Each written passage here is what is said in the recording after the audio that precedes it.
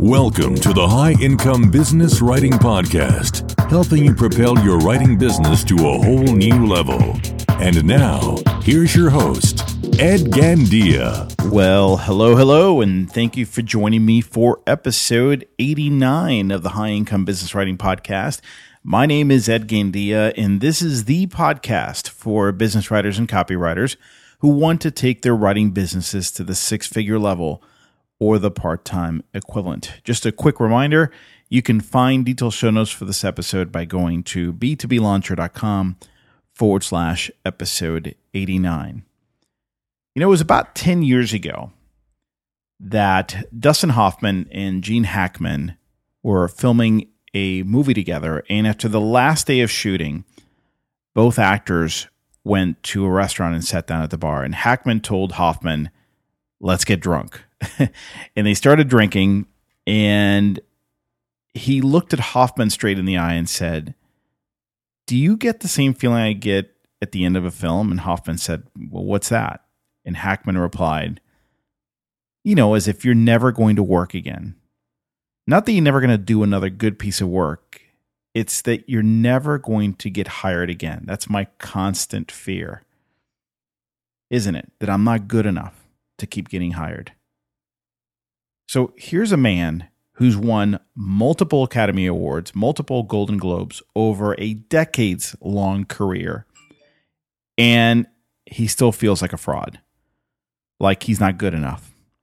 And soon enough, the world is going to find out that he's a subpar actor, and it's all going to end.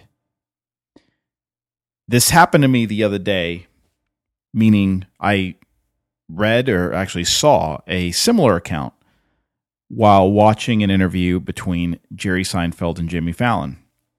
And Jerry Seinfeld was the one interviewing Jimmy Fallon. It was a great interview. It was hilarious. And he asked Fallon, how often, or first of all, do you ever feel right before you're about to go out on the stage that you're not going to be funny? And Fallon didn't hesitate. He said, "Oh my gosh. Most of the time, before that curtain opens, I ask myself, what am I doing here? Why are these people out here? Why am I so popular? I'm not funny. I'm not good enough." Now, he did say as soon as the curtain opens and he comes out there, that feeling quickly disappears. But many times when he's out there about to go on stage, he feels unworthy. So let me ask you, do you sometimes feel like a fraud? Do you sometimes feel like you're not good enough? Like you're going to be found out soon enough, and any and all of your successes so far are just going to be completely undeserved? And if you feel that way, I'm here to tell you that you're not alone. Gene Hackman, Dustin Hoffman, Jimmy Fallon, and many other people many of us consider incredibly talented, they often feel the same way. I talked about this back in episode 22, which is titled 7 Tips for Developing Stronger Self-Confidence. But what I'd like to do in this episode is I want to do something different.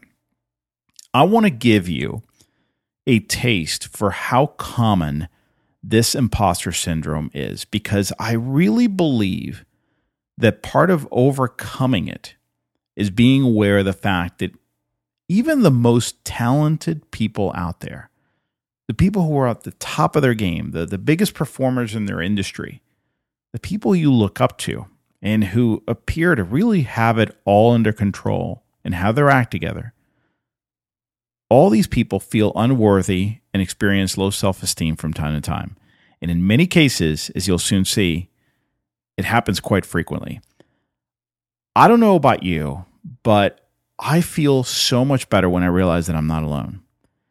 And, the best in their field, the people who just are killing it, the people who are so successful and so visibly successful and so obviously great at what they do, struggle with this stuff, then that gives me hope, because it makes me realize that it's just part of being human.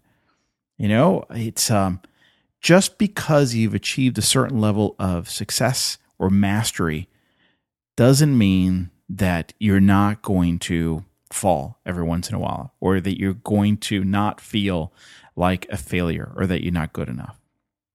So let me go through just a handful. I did some research this week and found all kinds of examples. I mean, I could fill a whole hour or two of this show with all the examples that I found, but I wanted to kind of sprinkle in a bunch of different examples from people you already recognize. And admittedly, many of these people, most of them are actually celebrities, but I chose celebrities because these are people who are supposed to be the most self-confident people on earth. At least that's the assumption many of us make. And I also wanted to pick people that you would recognize. Mariah Carey has said, and I quote, "I understand that people think I am a ditzy moron." And she said this back in 2009 in an interview. At that point, she had released 11 CDs. She had acted in 5 Hollywood films, and she had won over 200 music awards. She said, "I've always had really low self-esteem, and I still do. Here's someone who is at the top of her game, has achieved tremendous success as a music artist, and she still struggles with her self-esteem." The musician David Bowie, one of the most accomplished musicians in the 20th century and still today, was looking back on his amazing rise to superstardom, and he confessed that while filling auditoriums with raving fans in the early 1970s, and I quote, "I had enormous self-image problems and very low self-esteem, which I hid behind obsessive writing and performing. I was driven to get through life very quickly. I really felt so utterly inadequate. I thought the work," meaning songwriting, recording, performing, "was the only thing of value." Wow, from David Bowie, this just high-profile performer who, on the outside, you'd never think has a self-confidence problem. Demi Moore, the actress Demi Moore, has said, and I quote, "What scares me is that I'm going to ultimately find out at the end of my life that I'm really not lovable, that I'm not worthy of being loved, that there's something fundamentally wrong with me, and that I wasn't wanted here in the first place." Wow. That is profound and so sad. And yet, so many of us sometimes feel very similarly, as if, you know what, we're just not worthy, we're not loved. What's going on? Why am I here? Why do people even love what I do? Here's one of my favorites, Meryl Streep. And I quote, she said, "I have varying degrees of confidence and self-loathing. You can have a perfectly horrible day where you doubt your talent or that you're boring, and they're going to find out that you don't know what you're doing.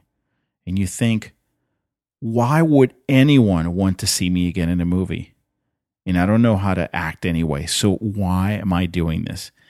Now, this one is a huge shocker for me because I was just watching a movie with my wife the other day with Meryl Streep, and I was in awe at how amazingly talented she is. This lady has played everybody, from Margaret Thatcher to Julia Child to, just every conceivable character. She's not one-dimensional like so many others who have achieved similar fame. She can do it all. Very, very versatile, extremely talented. And she said, here we go. She said, I'm boring, and people are going to find out soon enough that I don't know what I'm doing. Why would anyone want to see me in a movie again? That's just remarkable. I find it hard to believe.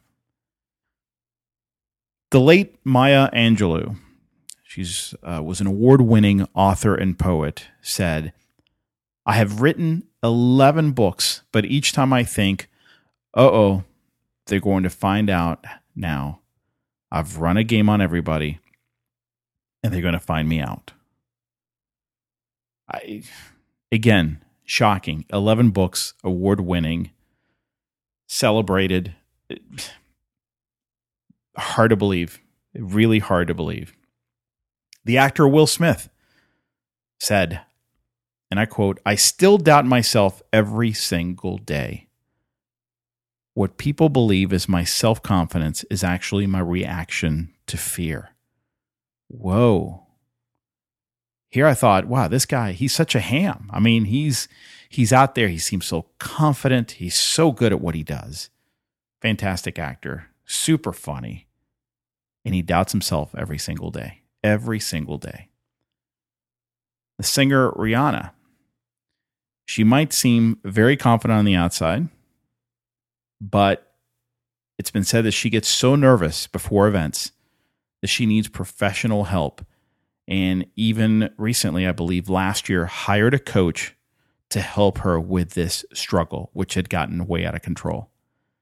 One of the highest paid music performers today is having such a hard time with her self-confidence that she had to hire someone. I believe she paid £500,000 for the help. That's how bad it had gotten. Now, I'll go ahead and include the links in the show notes if you want to read where I found some of this information. Came from a couple of different articles I found online, and a lot of it also came from the book, The Secret Thoughts of Successful Women, Why Capable People Suffer from the Imposter Syndrome and How to Thrive in Spite of It, by Dr. Valerie Young. I encourage you to check it out if you'd like to see more. But I hope that gives you just kind of a basic idea of who else is struggling with this. People you'd never think would have a self-confidence problem. Let's look at a couple of historical figures, and there's many of these out there. I chose two. Theodore Roosevelt was the first one. Now, Theodore Roosevelt, and I had read a little bit about him. I read the book, and the name escapes me right now, about his adventures in the Amazon forest. He nearly died down there. This is after his presidency, and caught malaria pretty bad.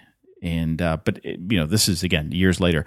So I knew a little bit about his life from, of course, back in school, and then just from this account. But he was born to wealth. He was born to a wealthy New York family, and you think, that's, a lot of people think that's the best you could do. If you're born to a wealthy family, well, you're going to automatically do well. But he didn't. He struggled from day one. He was very sickly as a child. He had severe asthma. It was very debilitating. And he was very nervous and timid as a kid. But with his father's encouragement, he began exercising. And eventually his father hired a boxing coach for him. And in addition, he read about courageous men, and he developed a very strong desire to be like them. And in fact, I believe, if I remember correctly, and don't quote me on this, but it's just from memory, he even asked his parents to build a gym for him in the house. He couldn't really leave. And on his own, he developed this exercise routine that was very, very demanding, very rigorous. And he basically got himself into great shape and great health through this program that he designed. And he alone had the discipline to execute. So Theodore Roosevelt became governor of New York in 1898, and then he was vice president when President McKinley was killed in 1900. So he ended up becoming the youngest person to be president. But then he won on his own accord by a landslide in 1904. And of course, the rest is history. One of the most celebrated presidents in American history. Albert Einstein was considered a slow learner, and some people suspect that he may have had dyslexia. He was very shy and quiet as a kid. At age 9, he went to high school, where only 3 to 4 hours a week were spent on math and science, which is unfortunate because that's what he really excelled in. It was only at home that Einstein could really learn what he wanted and explore these different topics. He eventually was either asked to leave high school or he just dropped out. So he applied to the Zurich Polytechnic in Switzerland, And even though he passed the science and math sections, he still failed the general section. So he couldn't get in. He had to go to another school. And fortunately there he flourished because he participated in more hands-on activities and had more opportunities for conceptual thinking. Now, you know the rest of the story, right? Einstein developed the general theory of, I can't speak today, the theory of relativity in physics. He created the formula E equals mc squared to explain the relationship between mass and energy. And he received the Nobel Prize in Physics in 1921.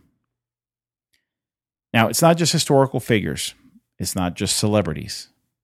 It's not just famous musicians. It's also plenty of high-achieving people today. I know several CEOs, several incredibly successful entrepreneurs and high-achieving individuals who suffer from either low self-esteem or the imposter syndrome. And you never know it on the outside, but as I've gotten to know these people over the years, they have either confided that in me or in others, and it's in many cases come as a shock. It's prevalent out there, folks. This happens. You're not alone. That people can be, despite their outside successes, can often feel very lonely and insecure on the inside. And I've shared this with some folks before, but even to this day, when I land a new client, and many of you know that I'm not really taking on any new freelance clients. 90% of my time, energy, and income come from or are spent on coaching and training these days. But every once in a while, I will take on a new client. I have 2 clients that I've had for a long time whom I still do work for. And about once a year, I still take on a new client. In many cases, it's not a brand new client. It's someone who I've worked with before who contacts me out of the blue. They're with a new company, and they want to know if I'll consider doing something for them, writing a white paper or a case study or their new web copy, whatever it might be. And I'll consider it. In some cases, again, about once a year, I will take one on. And to this day, even when I take on a new client, and again, keep in mind, these are people whom I've worked with before. So it's not totally brand new. It's a new company. But even then, I'm still very nervous and very insecure on the inside.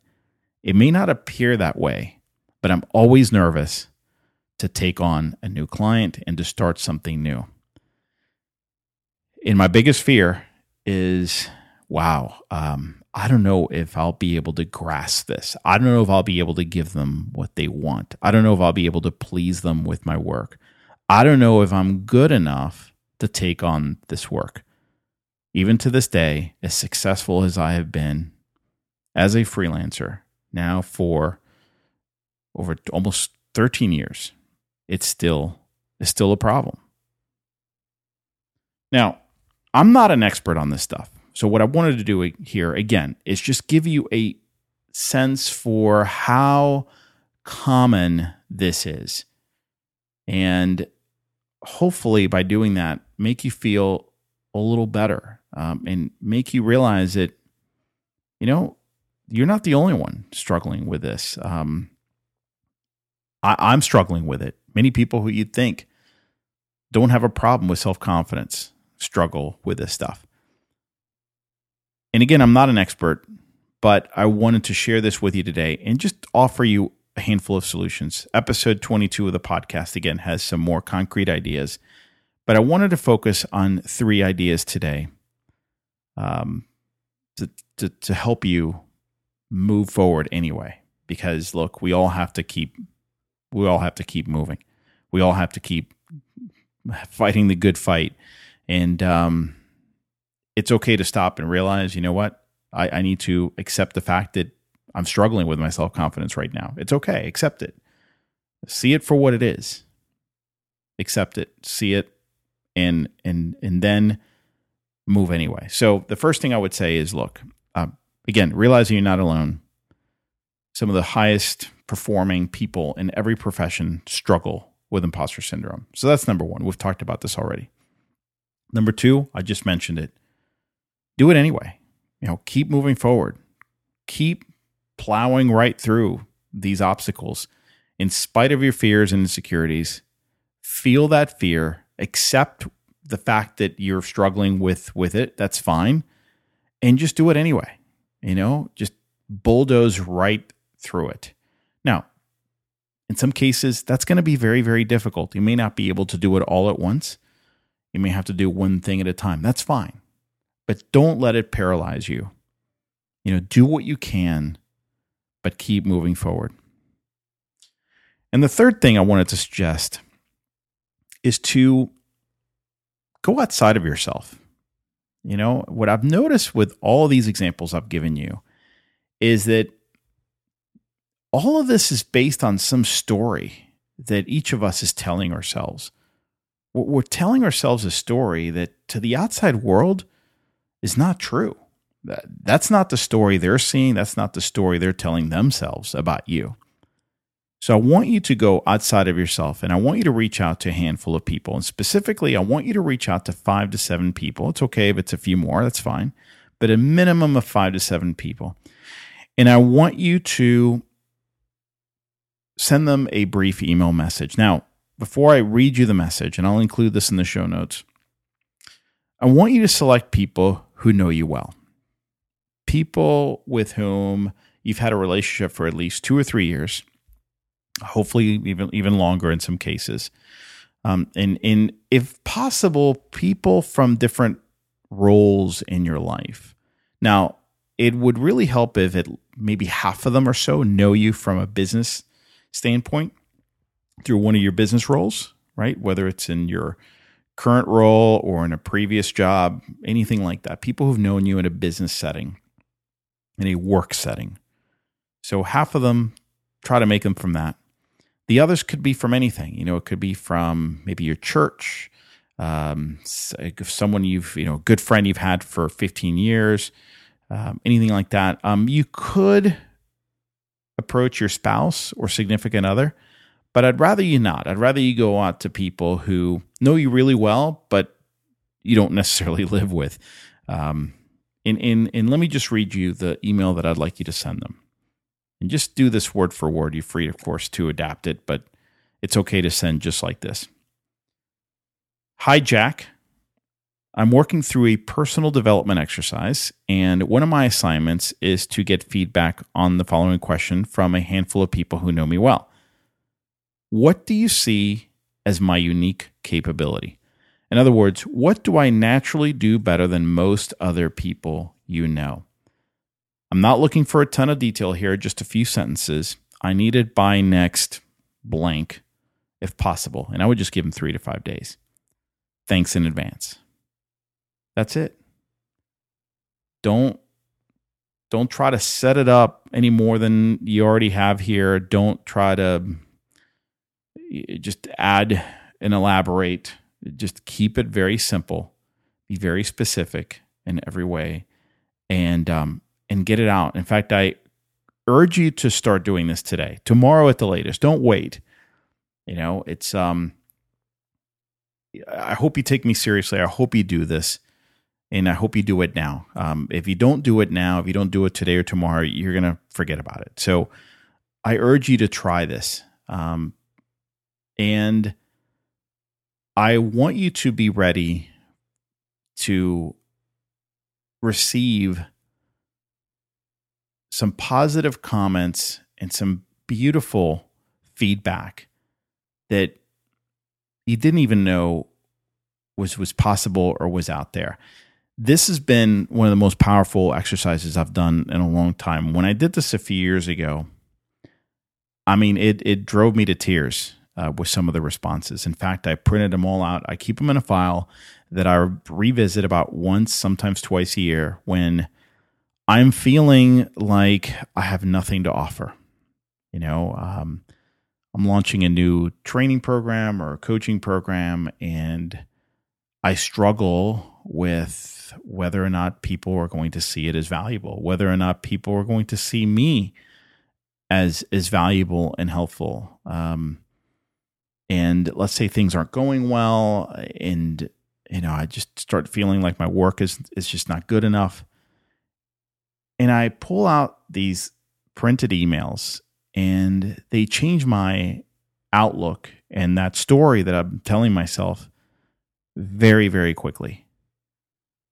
So I want you to be ready to receive some very powerful messages that are very sincere, and you need to hear. These are messages you need to hear. Almost everyone who has done this, and this is part of what I ask many of my coaching clients to do, by the way. Almost everyone I've urged to do this who has actually done it comes back to me and says, "Wow, Ed, that was very, very powerful." I've never had anyone say that it was a waste of time, that they could have done without it. So I think you're going to get a lot out of that. And again, if they move you, if some of these messages you find powerful, I encourage you to print them, put them in a file, put them somewhere where you can go back to them when you need them the most. So folks, that's it for today. A short episode this week, but I hope that this is helpful and that this message came to you at the right time. And if you're not going through this right now, just keep in mind that you can always come back to this here at episode 89 and listen to this message again when you're feeling as if you have nothing to offer, and you need to be reminded of the fact that you are valuable, that you have tremendous gifts to offer to the world, to your clients, to those who love you. And I want you to remember that. It's an important thing for all of us. So again, you can grab the detailed show notes at b2blauncher.com/episode 89. And I wanted to remind you that you can also subscribe to this podcast on iTunes. And if you have a smartphone, if you're not aware of it, you can actually subscribe to the podcast through your podcast app. So iOS for your iPhone comes pre-bundled with a podcast app. It makes this extremely easy, and podcasts are automatically uploaded there when you subscribe. And if you're ever stuck in traffic, or you're out for a walk, or out at the gym, or mowing the lawn, you always have very fast, immediate access to this show and any other shows that you might choose to subscribe. On Android, there are several podcast application options. Just go to the App Store, and you can download them there. But I think this is the best and most practical way to subscribe to podcasts and make sure you always have good content at your fingertips. So that brings us to the end of the episode. I am your host, Ed Gandia. Thank you so much for listening, and I hope you have an awesome day. The High Income Business Writing Podcast is a production of B2B Business Launcher. Learn more at b2blauncher.com.